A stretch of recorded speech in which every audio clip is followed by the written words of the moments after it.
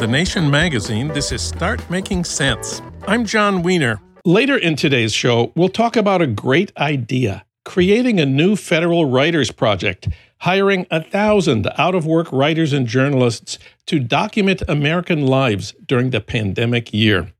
That's in a bill proposed in the House by L.A. Representative Ted Lieu. The idea comes from David Kippen. He's the former director of literature for the National Endowment for the Arts. We'll speak with David later in the show. But first, voting rights, the Senate, and the filibuster. The Senate debate on voting rights has been blocked by Republicans.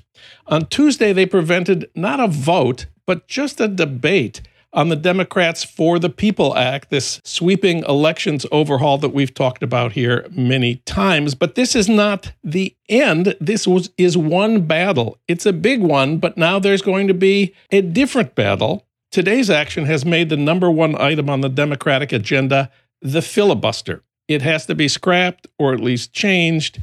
For comment and analysis, we turn to John Nichols. Of course, he's national affairs correspondent for The Nation. We reached him today in Madison. Hi, John.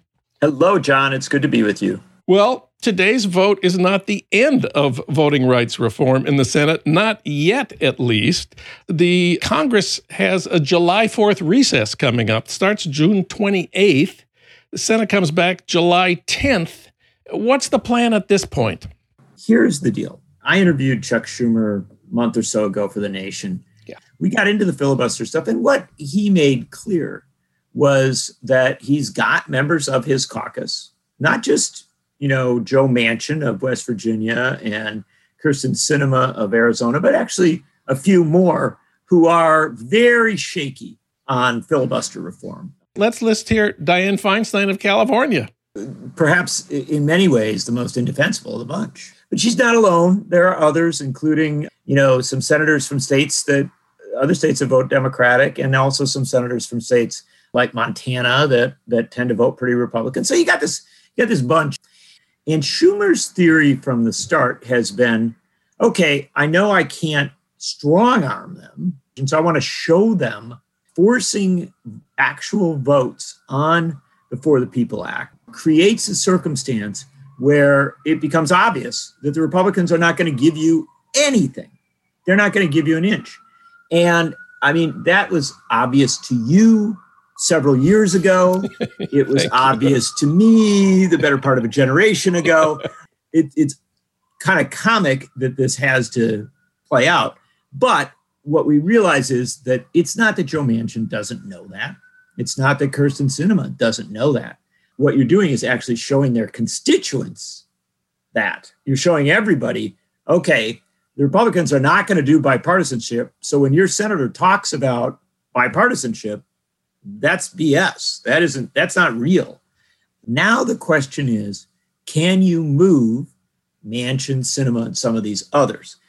Sinema, in particular, has given signals that she is very unwilling to move. And she even talks about, what we'll lose if we lose the filibuster, which is an absurd argument that we could spend the next several hours on if you want.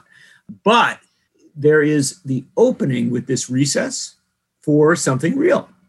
And that is a mobilization of constituents of these senators to say, we want this. We want to make this happen. And money spent by activist groups to put up ads, to push, to poll, to do everything possible to create an opening, not for the filibuster reform that you and I might want, which is get rid of it, but to do a workaround, i.e., waive the filibuster for this issue. On the baseline issues of democracy, whether we can have a functional system where the people's will is represented, those can't be filibustered. It gives Sinema and Manchin and others space. They can say, well, we're not getting rid of the filibuster, but we are, doing this little workaround. We will see what kind of mobilization takes place. But if it's big, if you can get thousands, even tens of thousands out, which you should, that's what should happen. Yeah. Then you've got the prospect that you can move politicians. They do move in response to pressure. And the last thing I'll say is, I hope they will frame it around the arguments that were used by the Reverend Dr. Martin Luther King Jr. in the 1960s. King feared a filibuster in regard to Civil Rights Act and Voting Rights Act because these were very bold moves. He feared that filibuster not from conservative Republicans, but from Southern Democrats who were, in fact, segregationists. What King did was he went to Washington. He appeared on television, and he said, boy, if they try the filibuster on this, there's just no question we're going to have to go to the streets. Yeah. And King was obviously a proponent of nonviolence, but I think at that time people saw it as a really serious issue, that if they filibustered, this could really create a point of great tension in the country. And my hope is that contemporary activists will, in the King tradition, propose, mass mobilizations in the streets to say that this just can't go on. We're not going to let our democracy die on this hill. So let's talk about the two most significant figures who sort of lead the resistance on filibuster reform. Of course, first, Joe Manchin. How many times have we talked about Joe Manchin here? Joe Manchin, more than anyone else, holds our future in his hands. The New Yorker this week calls him the man who controls the Senate. And it's significant that he's proposed his own voting rights bill as a sort of substitute for S1, the For the People Act. It has a lot of good things in it. It would make Election Day a public holiday. It mandates 15 consecutive days of early voting. It allows for automatic voter registration through the DMV. It curbs partisan gerrymandering. It restores federal pre-clearance for new voting rules. Some of the things in the For the People Act, it doesn't do. It doesn't control dark money. It doesn't have federal funding for elections. And it also includes a mild form of voter ID. Now we have the Joe Manchin bill. And as you have said on this show, Joe Manchin likes the attention. So will Joe Manchin take the actions necessary for the Joe Manchin bill to become law? Interestingly enough, Stacey Abrams promptly endorsed it. And of course, Mitch McConnell immediately started calling it the Stacey Abrams bill. Now Biden has endorsed it. Obama has endorsed it. It looks like that's what we're going to be fighting for, even though progressives, at the moment anyway, are saying, we want the For the People Act. Why do you think there's so much apparent support at the top of the Democratic Party for the Joe Manchin bill? And where should progressives throw in the towel on at this point? Well, the first part of this is that you asked, or you said, how many times have we spoken about Joe Manchin? And the answer to that question is not as many times as Joe Manchin would like us to talk about him, because Joe Manchin really likes being the center of attention, and he likes being a hero. He's exactly where he wants to be. He's the guy who is anything but a hero on a host of issues, who suddenly everybody's thrown in saying, whoa, Joe Manchin, he's got the way out of here. He's got the flashlight. We're in this tunnel. Show us the way, Joe. The reason people are coming to him is not, I would point out, that they love Joe Manchin or that they think he's come up with a genius proposal. Anybody could have come up with this proposal 2 months ago, 3 months ago, last year. It is because of the urgency of the moment. The Brennan Center, which does fantastic work on this, can barely keep up with the number of bills that are coming through these state legislatures around the country. They are literally passing bills every day to make it harder to vote. They're clearly coordinating a national effort to get every legislature they can to make it harder to vote. And the people on the ground, the people working on this, like people like Stacey Abrams, are looking at this saying, we are facing an absolute crisis going into the 2022 election. It could flip Senate seats. It could make it, harder to do all sorts of stuff. So what they're saying is, while they want more, and I think everybody who's signing on, all these folks that you've just mentioned, are people who want campaign finance reform. Yeah. And they are often very critical of voter ID, certainly the abusive uses of voter ID. But what they're saying is, look, in this emergency situation, we've got to act. The frustrating thing about it is that Democrats have got control of the Senate. They have control of the House. They have control of the presidency for the first time since 2010, right? This is a decade.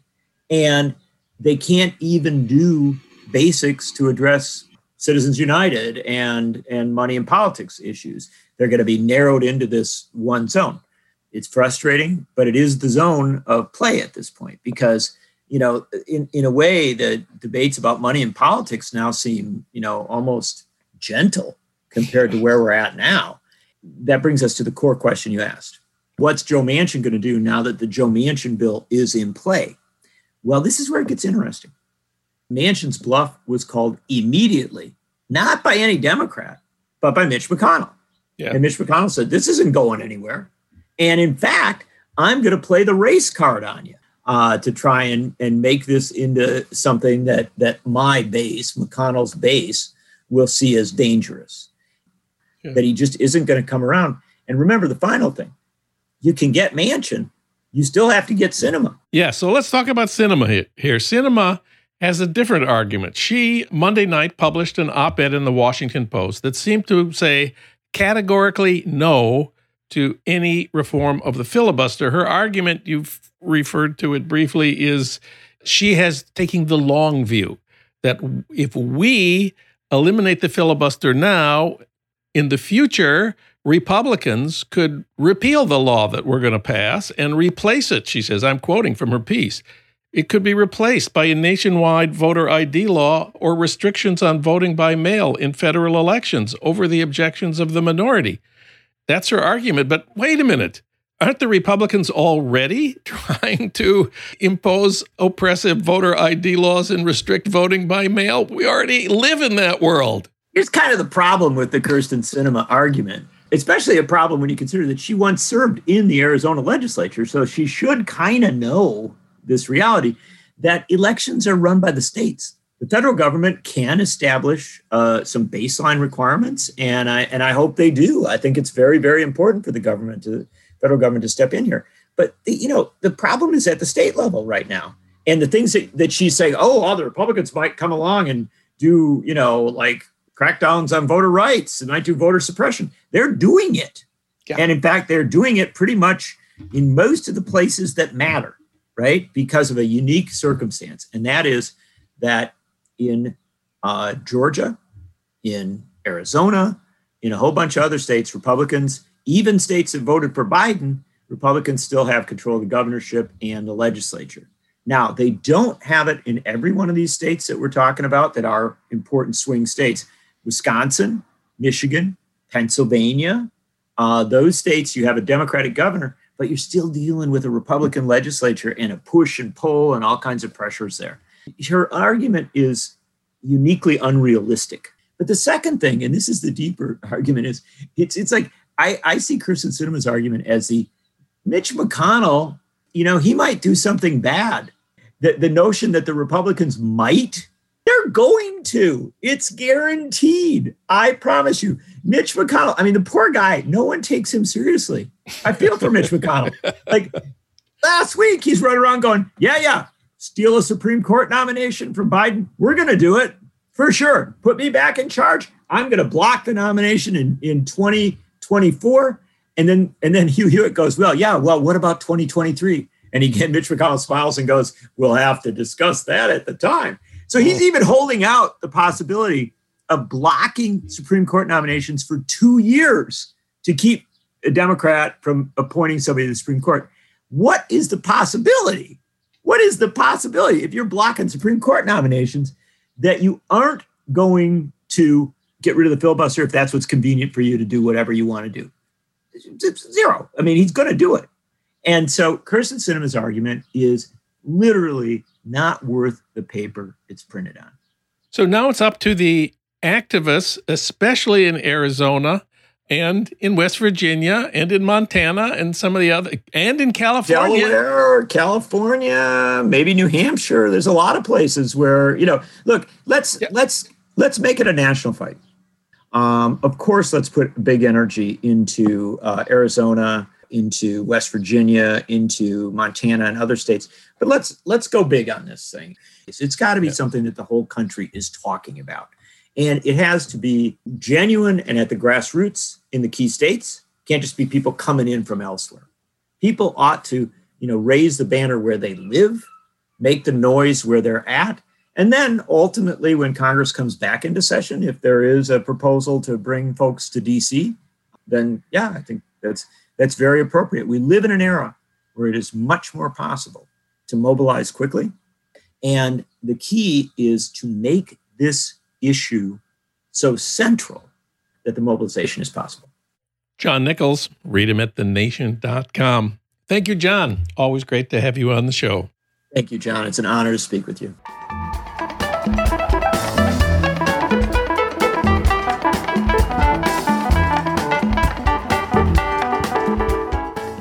Here's an idea. How about starting a new federal writers project? How about the government hiring 1,000 writers and unemployed journalists all over the place to document the unprecedented year we've just been through, the COVID year? Congressman Ted Lieu of Los Angeles has introduced a bill in Congress to do just that. And the idea comes from David Kippen.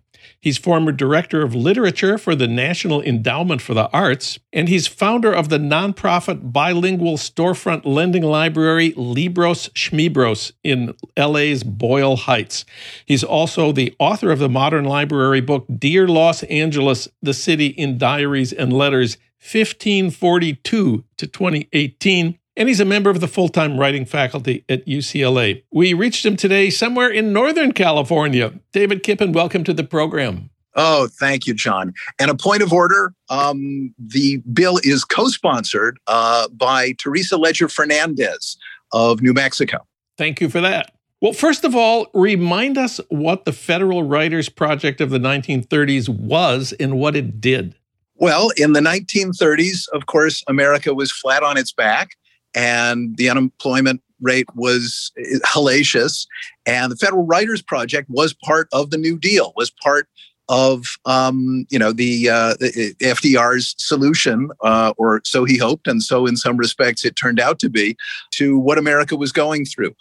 It put as many as 6,600 workers at a time, that is to say, writers, editors, photographers, broadcasters like yourself, librarians, to work, chronicling not just what was going on in the country at that time, of which there was plenty, but also American history, American voices. They took oral histories and basically invented the discipline of oral history, talking to formerly enslaved people, 2,300 of them. The number of general interviews with everybody from longshoremen to seamstresses topped 10,000, as did ultimately the staff of the project, all told over the course of 4 years. The writers for the original project, Time magazine said, were, quote, unemployed newspapermen, poets, graduates of schools of journalism who had never had jobs, authors of unpublished novels, high school teachers, and people who had always wanted to write, close quote. They thought this was a ridiculous list. What do you think of that list? Certainly all of that was true, but alongside them, you had the likes of Zora Neale Hurston and John Cheever and Richard Wright and Ralph Ellison and Saul Bellow. And speaking of broadcasters, Studs Terkel got behind his first microphone for the Federal Writers Project. Okay. Well, now it's time for your Minnesota moment. That's news from my hometown of St. Paul that you won't get from Sean Hannity. The WPA Guide to Minnesota, a product of the Federal Writers Project, was published in 1938, along with guides to all the other states and some of the biggest cities. The Minnesota book is basically a travel guide. It features 20 road trips, 6 city tours, 15 Boundary Waters canoe trips. And the most notable of the WPA writers in Minnesota was Meridel LeSueur, who later wrote about the experience of being in the Writers Project in her proletarian novel about suffering in St. Paul. It's called The Girl, and it's become a kind of feminist classic of 30s literature, even though it wasn't discovered and published until much later. That's kind of par for the course for the Writers Project, isn't it? Very much so. The American Guides were what most people associate with the project, although there was so much else. They created guides to all 48 states, which consisted of not just tour guides. That tended to be the last third. The first third was historical essays and cultural essays about society in any given state. The middle was essays about cities. Then it wrapped up with the tour guides. And these were such a sensation that, far beyond everybody's expectations. They just wanted to give writers basically a shovel to lean on and a way to, keep the pot boiling. But then after a couple of years, when the guides started coming out and becoming bestsellers and getting great reviews from, I believe, among other places, The Nation, they realized they had a hit on their hands and they kept going. And they did not just the oral histories, but guides to cities, guides to regions, over 10,000 publications in all. And yes, Meredith Lesueur wrote an account of her time on the project. Anzia Yezierska, the Cinderella of the sweatshops, wrote an account of her time on the project. Now, of course, for every one of them, you had guys like John Cheever, who described his year on the project as fixing the sentences of some incredibly lazy bastards. I don't want to make this out like it was some sort of, workers' paradise. But in fact, you had friendships develop on the project between people who might never otherwise have met. Many of them, look at Saul Bellow and Ralph Ellison, who wound up cohabiting for a year there. It wasn't a workers' paradise, but it was a remarkable moment in American history whose time, I believe, has more than come again 85 years later. And there's plenty been going on for 85 years for them to write about. So the 1930s, as you have said, was a period of tremendous unemployment, including among writers. But today, of course, we live in a very different world. But what? Well, first of all, over the last 10 years, 1 in 4 journalists are out of work, and a third of publications nowadays have laid off people just since the pandemic. So you're talking about a crisis that has been made tremendously worse.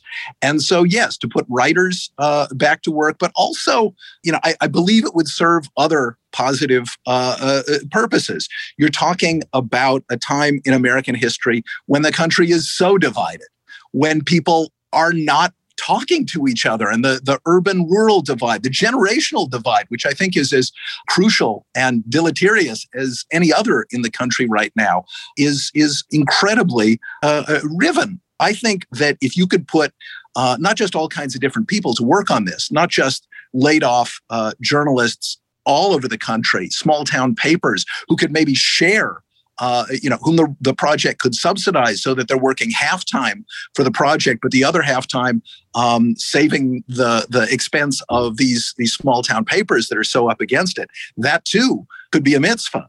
But, yes, if you can perhaps combine the generations. So you've got, my students at UCLA who are graduating from my writing classes straight back into their high school bedrooms, if they could somehow apprentice with laid off or underemployed professional journalists and maybe even teenage copy kids, then you're starting not just to chronicle the country where it is now, where it's been for 85 years, but you're also incubating that next generation of, the next Saul Bellow, the next take your pick, John Cheever, Ralph Ellison. So tell us about Ted Lieu's bill and how this would work. First of all, how many people does he propose to include in his bill?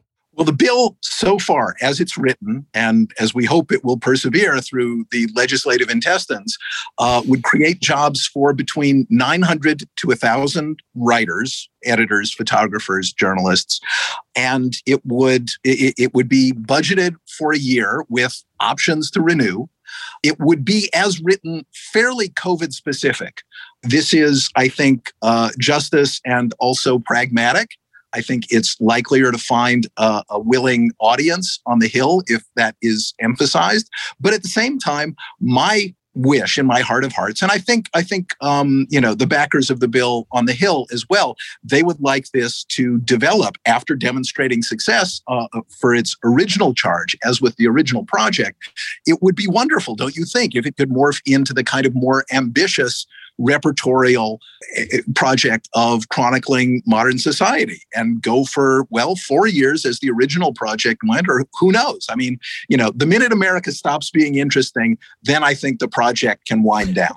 And if people want to help get this law creating a new federal writers project passed, what should they do? They should hit pause on their podcast, run to their laptop, send emails to their elected representatives, both in the House and in the Senate. They should write letters to the editor of the local paper if they are lucky enough to live in a place with vibrant local media. They should call the local radio station. They should deploy whatever compromat they have on powerful elected officials. They should, in any way possible, make a whole lot of noise so that the Congress will be ashamed not to pass such a bill. And then, only when they've done all that, will they deserve to come back and hit play and hear the rest of your broadcast. And I have one other question, which I know a lot of our listeners are writers, friends of ours who are writers. Where can they apply for a job on the new Federal Writers Project? Well, you see, my last injunction to your listeners is kind of a prerequisite to the answer for your question. I mean, certainly everybody within the sound of my voice is welcome to email me and ask how they can help at KIPEND@gmail.com.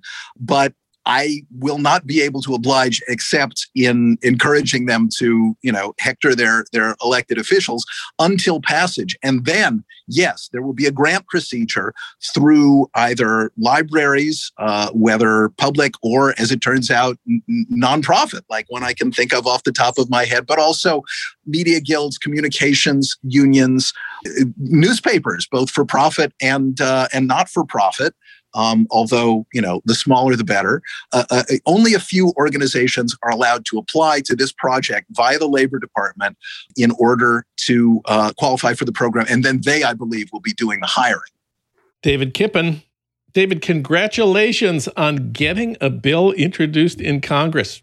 And thanks for talking with us today. I take no bows at intermission, but cross your fingers and thanks for the time, John. I so appreciate it.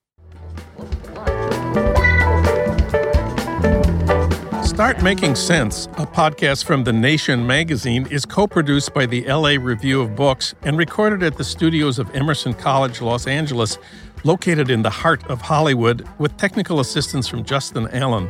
The theme music for our podcast is by Barcelona Afrobeat, licensed by Creative Commons. Our recording engineer is William Broughton.